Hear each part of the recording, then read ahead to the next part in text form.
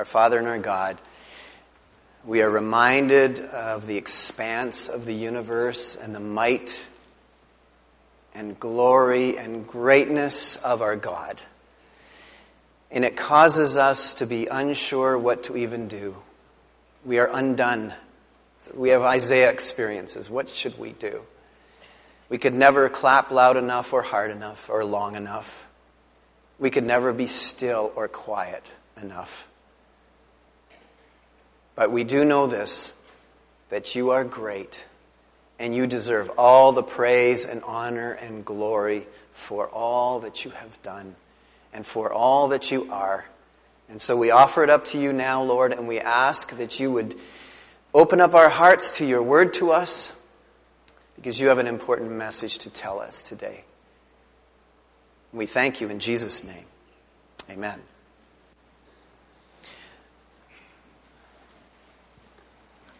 I want to invite you to open your Bibles up to John chapter 21. John chapter 21. I want to continue on with the event that was taking place after the resurrection of Christ, and the disciples are at the Sea of Galilee, and I want to catch up with their journey a little bit more as we conclude this series, this Live Big series this morning and tonight. It seems to me that as I've looked at the disciples' lives and tried to understand what brought them to this point and what Jesus is teaching them, I really am convinced that it's appropriate for us to kind of stand in as the disciples and accept upon ourselves the kinds of emotional responses and reactions that they had in this journey with Jesus, because I really believe that the Gospels teach us very much what it is like to live the Christian life and journey with Christ, and the very various things that he took the disciples through are the various kinds of things that we go through in our lives. Not exactly the same, but the same kinds of lessons, the same learning is needed for us. And we discovered last week that in so many ways, Peter and the other disciples, but Peter kind of comes to the forefront. Peter has in so many ways become undone. He's a man of action. And in particular, his control of action. He expects certain actions to bring about or produce predictable results. And for the most part, we can identify with that. That's how we hope life works for us. Certain kind of action will produce a certain kind of predictable response, result. And it was perhaps his finest moment as Peter stood with Jesus and the other disciples at Caesarea Philippi, and Jesus asked the question of Peter and the other disciples, "Who are people saying that I am?" And they gave some responses, and then he asked, "But who do you say that I am?" And in his finest moment, Peter says, "You are the Christ, Messiah, the Son of the living God." And of course, in saying that, Peter anticipated there are certain realities that come along with that title. The Messiah, the promised Messiah, the Son of the living God, very divine Son of God. It means that surely the results or product that will follow that, the expectations that we should have would be that this great Messiah is going to bring in his kingdom, and we're going to have really good situation for ourselves as we serve with this king. That's why a few verses later in Matthew 16, Jesus is telling his disciples that he's going to go to Jerusalem and be persecuted and die. And Peter says, "What? No, I'm rebuking God's will." And Jesus says to him, "Get behind me, Satan." That would cause you to be a little emotionally disrupted, don't you think? For you have on your mind the things of man, not the things of God.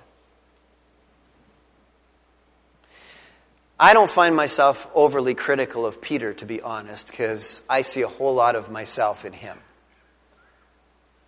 And I realize that the lessons that Jesus is teaching Peter, he is teaching me. He's teaching you. See,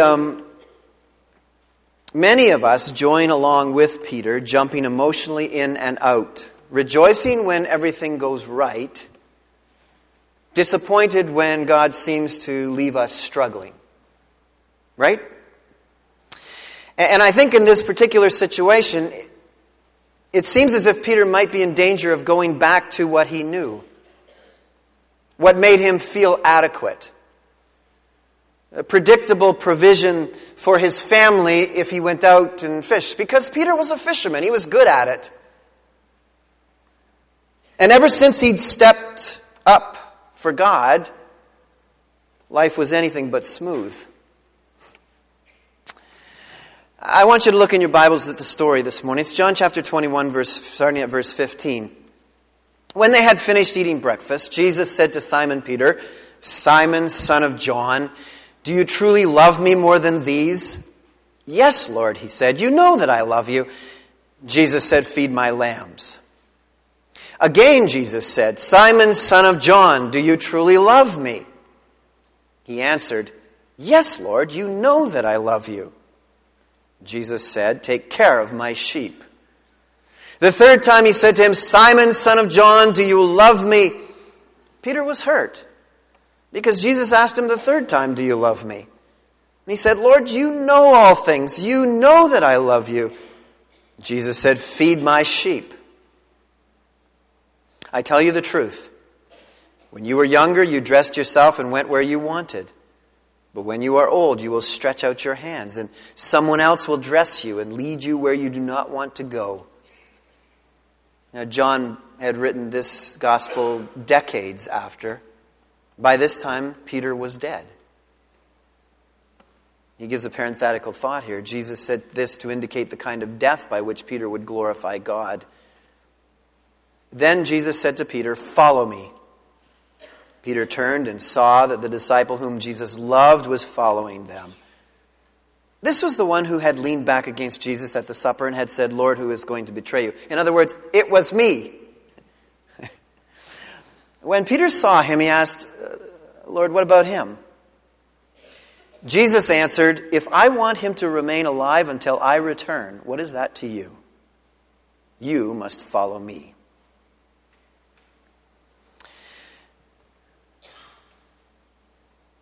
Peter is already in his life with Christ being taken to the shocking place of darkness and failure.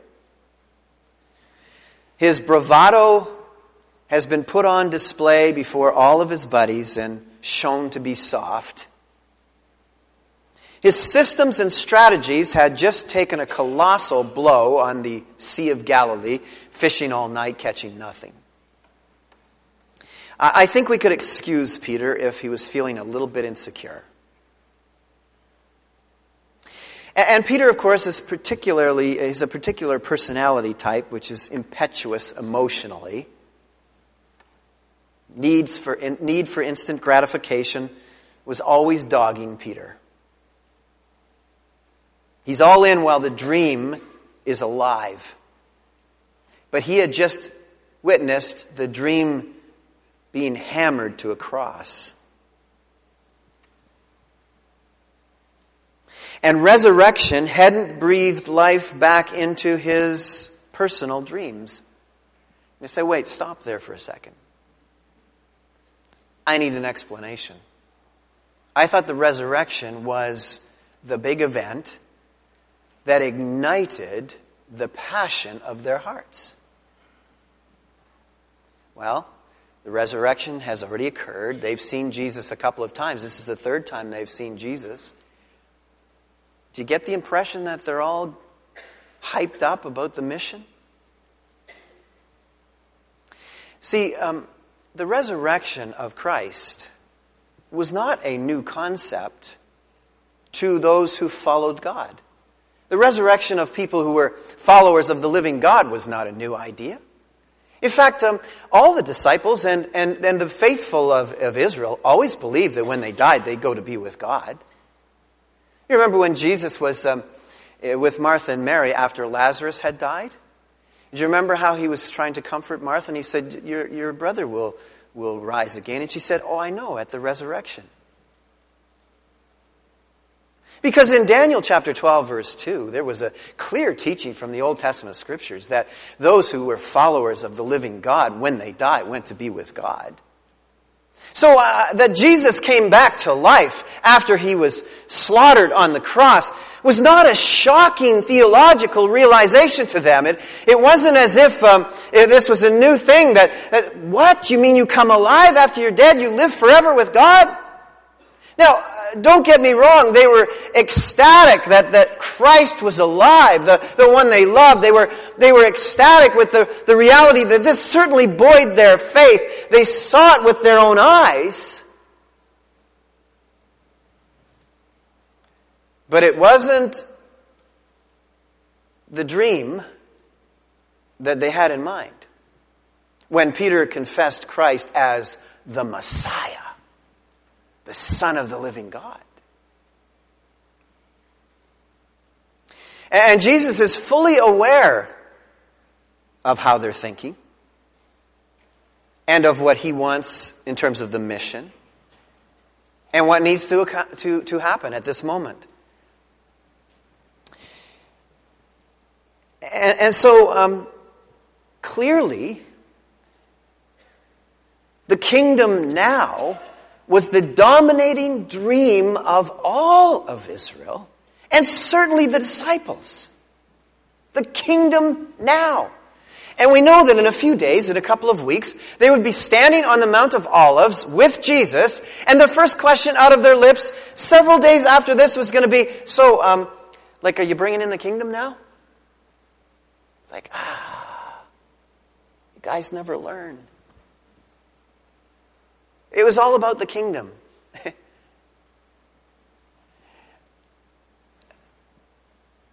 I mean, the resurrection hadn't changed their political situation. The resurrection hadn't changed their social situation. The resurrection hadn't changed their physical situation.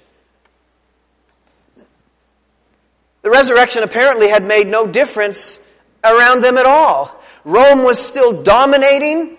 There were still people out doing nasty things to each other. And they were watching their friends get sick and die. Sounds familiar, doesn't it? Sounds like the times we're called to live in.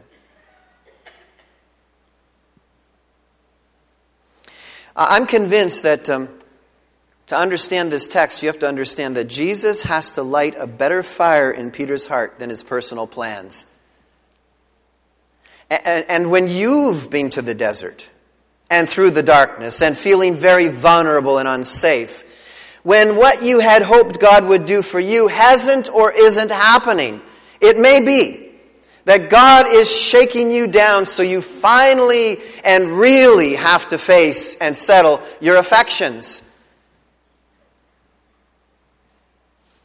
I suggest that across the room this morning that in reality, the journey that you're on and where God is taking you and what God is the journey with Christ is in essence settling for you once and for all your affections. There is no more important question to settle in your life.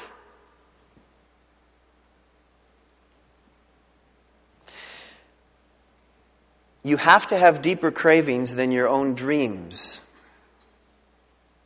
Because your own dreams can come to a crashing halt very quickly. People with deep cravings to love and be loved regularly bypass an eternal spring of love on their way to substitute satisfactions. That's what the disciples were in danger of.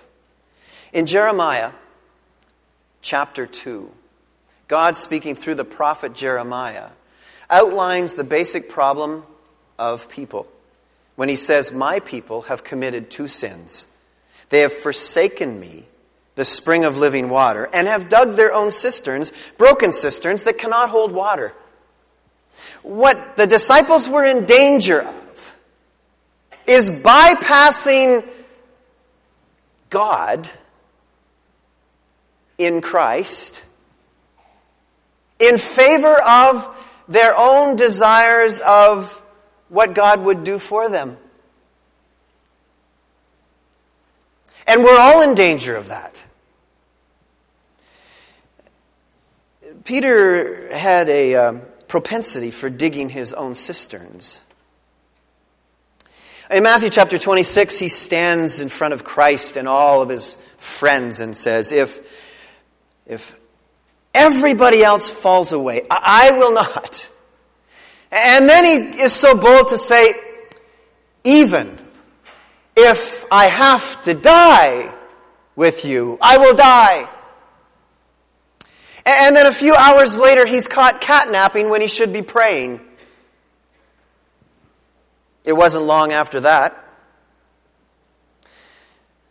as he stands up after his prayer time and the Roman soldiers come to take Christ away, that he hacks off Malchus's ear. Take this for the kingdom. And then he's standing by the charcoal pit in Pilate's praetorium while a young woman says, "You're one of them. You're one of those Galileans. You've been hanging out with Jesus." He says, I don't know the man. I don't know what you're talking about. I don't know him. 3 times he denies him. Having said, if everybody else takes off, I'll still be there, Jesus. Even if I have to die for you, I'll die for you. Why was he not willing to? Because the dream of the kingdom was coming to an abrupt conclusion.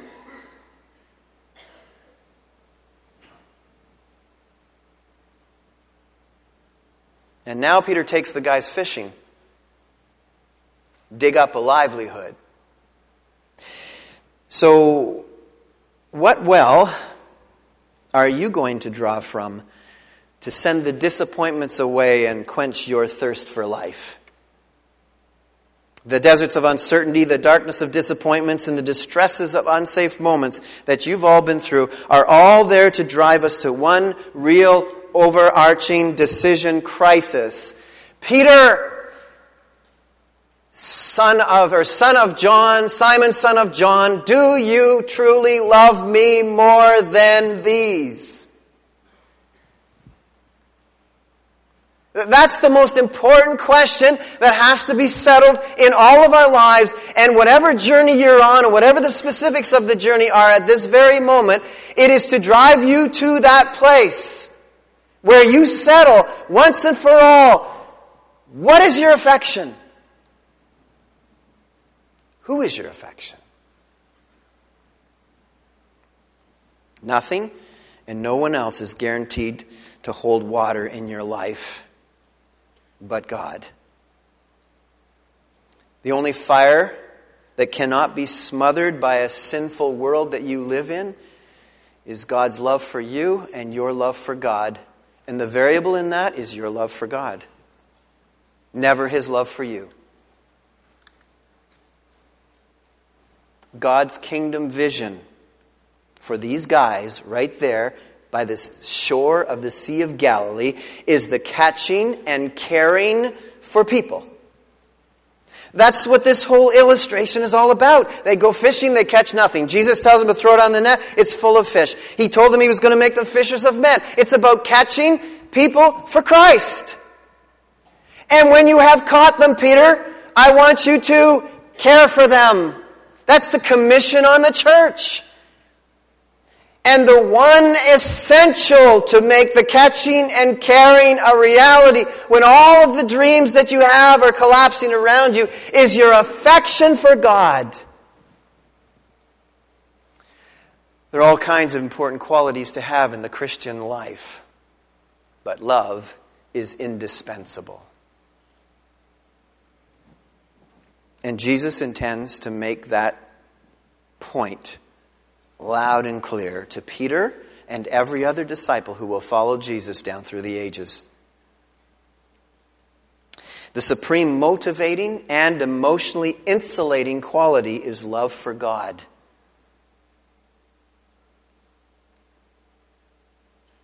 Any affections that supersede the single focus on Christ and loving Christ will introduce undue agonies into your life and are nothing more than broken cisterns that don't hold water.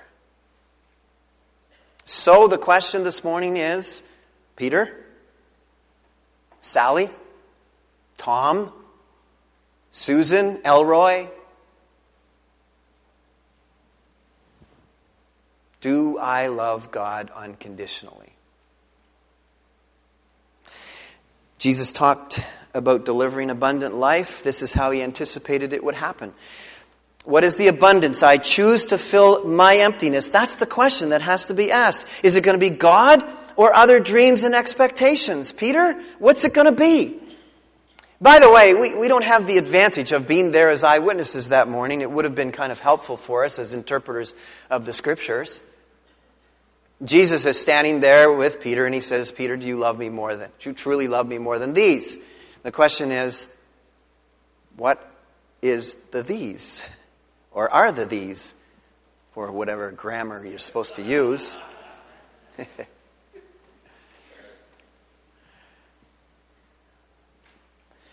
Do you love me more than these? More than what? And what would it look like if I did? That's the questions that's being answered here. Now, there's a lot of interpreters' opinions of what the these is. Jesus might have been saying to them, do you love me more than you love these guys, your friends? Could be.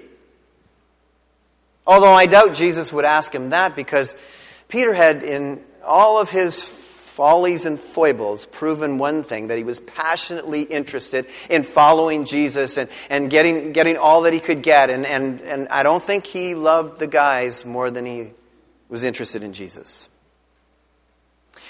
The other possibility, and I'm surprised at the number of interpreters that go this way, suggests that maybe Jesus was saying, do you love me more than these guys love me? I find it really difficult and a huge strain for me to accept that our Lord would establish some sort of competition. I mean, he'd already tried to thwart some of the rivalries they had before. Lord, can we be at your right hand, your left hand, and all of that stuff? Jesus doesn't set up rivalries and competition between his children. Who would do such a thing? Right, that somehow Jesus is looking at us this morning and saying, I wonder who it is in Calvary Baptist Church that loves me the most. And by the way, talk among yourselves. And while you're at it, why don't you get into a competition about it? Because that's really going to make me excited. I want to find out who it is. Have like a reality show. Who loves Jesus more?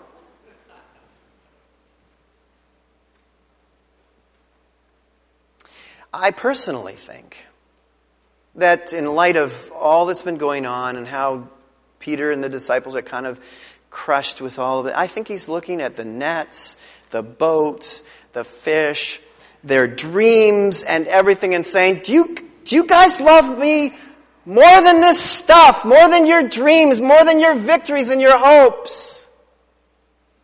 Keep in mind, Jesus is setting himself up over against all other affections. I'm convinced that he's saying the love issue here is more than all of the expectations that you had for me.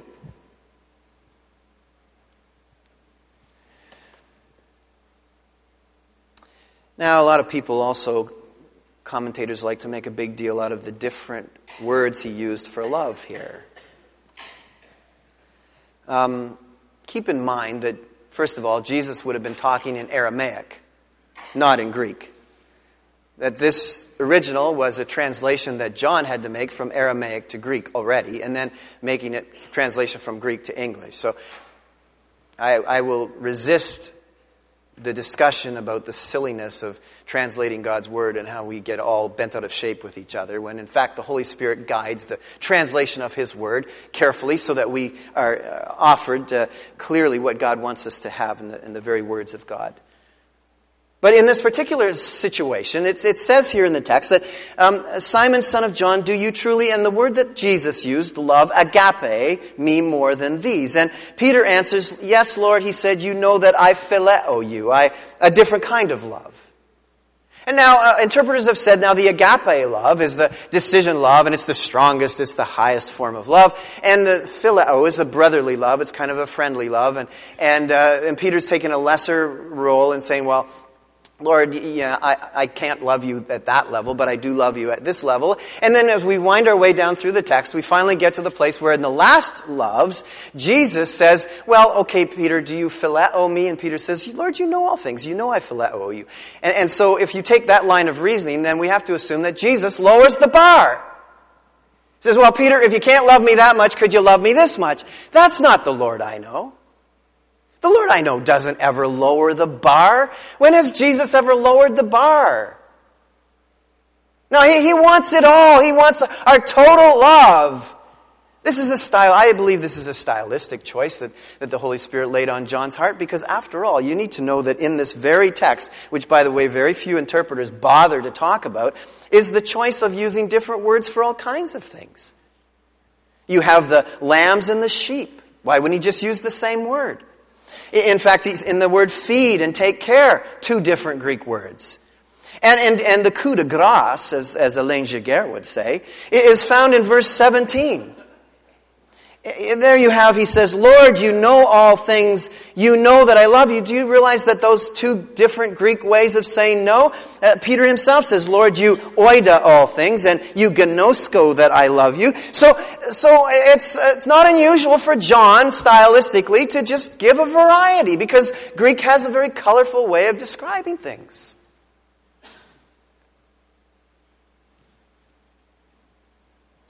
And some people get all excited about the fact that Jesus said 3 times, do you love me? Because Peter denied 3 times and there were 3 nails at the cross and blah, blah, blah, blah, blah. I think Jesus is trying to drive home a really important message. And you know what? Regularly we have to hear it more times than one. I know Lynn knows this, that she can tell me something one time and I've never heard it. 2 times, I might have heard it. 3 times, if she has to tell me 3 times, by that time, I'm hearing it because she's in my face. I think Jesus is just getting in Peter's face.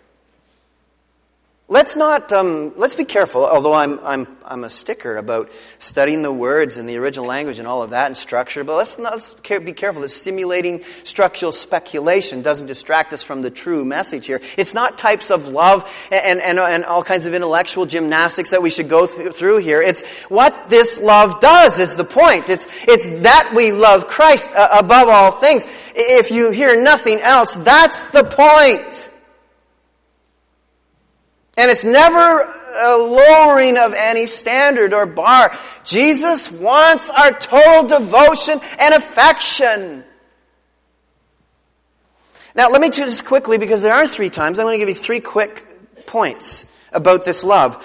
First of all, this love, and why it's so important to love the Lord your God, to love Him, is because this love will enable you to substitute your dreams and preconceived expectations for Christ's concerns. Jesus says to Peter, Peter, I want you to feed my sheep.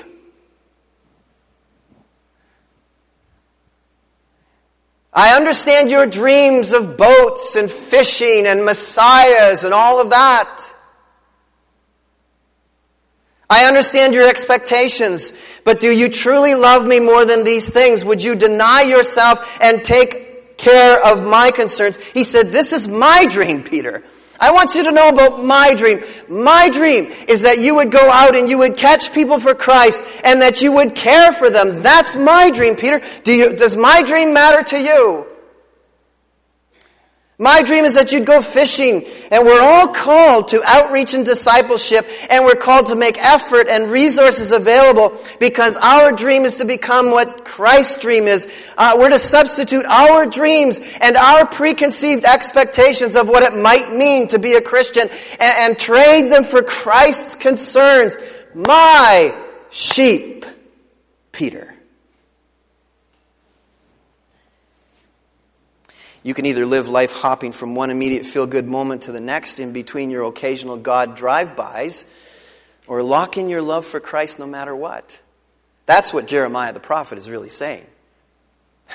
On your way to find your own solutions and take care of your own dreams, you're bypassing me. You're forgetting about me. You're forsaking me. And you're trying to dig cisterns that won't hold water, passing by the living, eternal spring of God's love. Don't do it. There's a lady by the name of Carrie Prejean. Heard of her? Miss California. This past week, she was at the very precipice of realizing her lifetime dream of becoming Miss America. And she was asked a question. It was all it was left to do is answer this question well, and she would become Miss America. But Carrie Prejean is a follower of Jesus Christ. Miss California. The question was asked of her, do you agree with same-sex marriage? Now at that moment, she had a decision to make. Do I give the politically correct answer and, in turn, receive the crown of Miss America? Or do I consider Christ's concerns? Is it going to be my dream or my love for God? And she stood before that major audience, worldwide audience, and said, marriage is between a man and a woman because that's God's plan. And she lost the crown. She chose Christ's concerns over her own dreams. That's why you have to know in advance who you love. Do you love your dreams or do you love your Christ?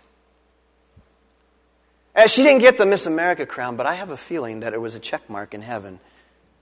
When Carrie Prejean gets to heaven, she's going to get the Miss Heaven crown. What do you think? She has loftier dreams. Secondly, he says to Peter, I tell you the truth, when you were younger, you dressed yourself, verse 18, and went where you wanted. But when you were old, you will stretch out your hands, and someone else will dress you and lead you where you do not want to go. Peter, this road is going to get rough. Peter knew what stretching out your hands meant in that culture. That meant you were going to be crucified. That's how you're going to die. John already knew he died that way. He writes after Peter's death, writes and tells us that this is how he would glorify God. This love, secondly, will enable you to stay the course of the mission, even when the road gets really rough. Is it going to be your dreams and what you always hope and how things will work out, or are you going to choose to stay the course?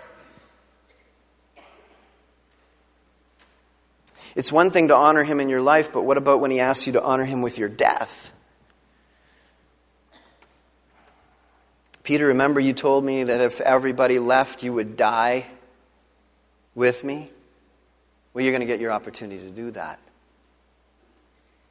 Your words will come true. The final assignment of honor. Isn't it amazing that God can turn an execution into a gospel presentation? Do you realize that this love that we have for God is for better or for worse?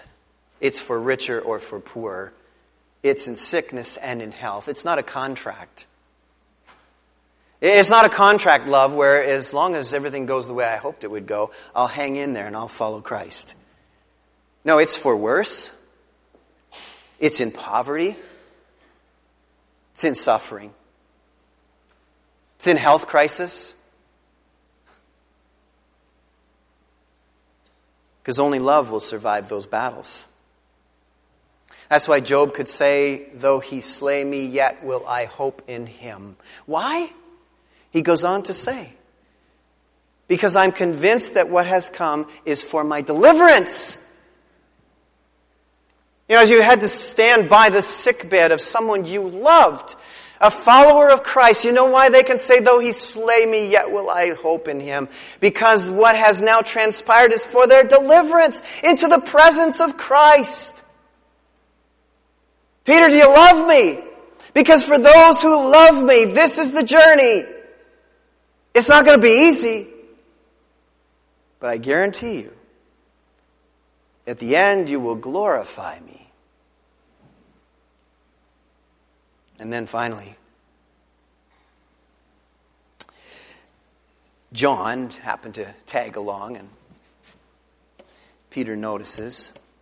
He says, okay, I've heard about the journey. It's going to be a little rough for me, but what about him? Isn't that the way it is for us? Lord, what about them? What's it going to be like for them? And Jesus is for the third time saying, Peter, do you love me? Because if you love me, it really doesn't matter what's going to happen or what I choose to do with them. It doesn't matter if it's going to be easier. It's not about your dreams or your expectations. It's about turning over ownership of your life and following me. Peter, follow me. Serve me with all your heart. You'll be saying you love me by serving me, because serving is following. You must follow me, not your dreams. Because if you love me, I am your dream. Francis Chan is helpful to conclude our thoughts this morning. He says, God's one goal for us is Himself. That's what Jesus and Peter were interacting about that day. Peter, do you love me? Do you truly love me more than these? Peter, do you truly love me? Peter, do you love me? Because I sure love you. In Jeremiah, where we started, and with this we'll close. In Jeremiah, where we began, the first chapter, Jeremiah is told by the Lord that before I formed you, Jeremiah, I knew you. And in Jeremiah's case, I chose you to be a prophet to God's people. I believe that text in Jeremiah chapter 1 is applicable to all who follow Jesus Christ. Isn't it amazing that before we knew Him, He knew us and formed us and picked us to know Him because He loves us. Calvary Baptist Church, do you love Jesus more than these? That question has to be settled. And if in all the teaching that I've had the privilege of offering to you over the last 7+ years could be all wrapped up into one challenge that needs to hold us until we get back together again in a few months, it is this: Calvary, love Jesus Christ above all things. Our Father and our God, we offer this to you as our benediction, that we love you and we realize you first loved us, and we praise you and we thank you for who you are. In Jesus' precious name, amen. There is absolutely nothing wrong with having dreams and expectations and plans and hopes. Jesus simply insists that you love Him more. Because the dreams and the expectations and the plans can all change in an instant. But Christ's love never changes. And if He is your dream, you will never, ever be disappointed. Ever. That's the important message on the seashore of Tiberias that has made its way to the corner of Roslyn and Ritson, and hopefully into your heart. Our Father and our God, we love you. You love us, we know that. And I pray that you would cause us to love you with this kind of love. For it is not only for our good, but it is for your glory. And for this we thank you in Jesus' name. Amen.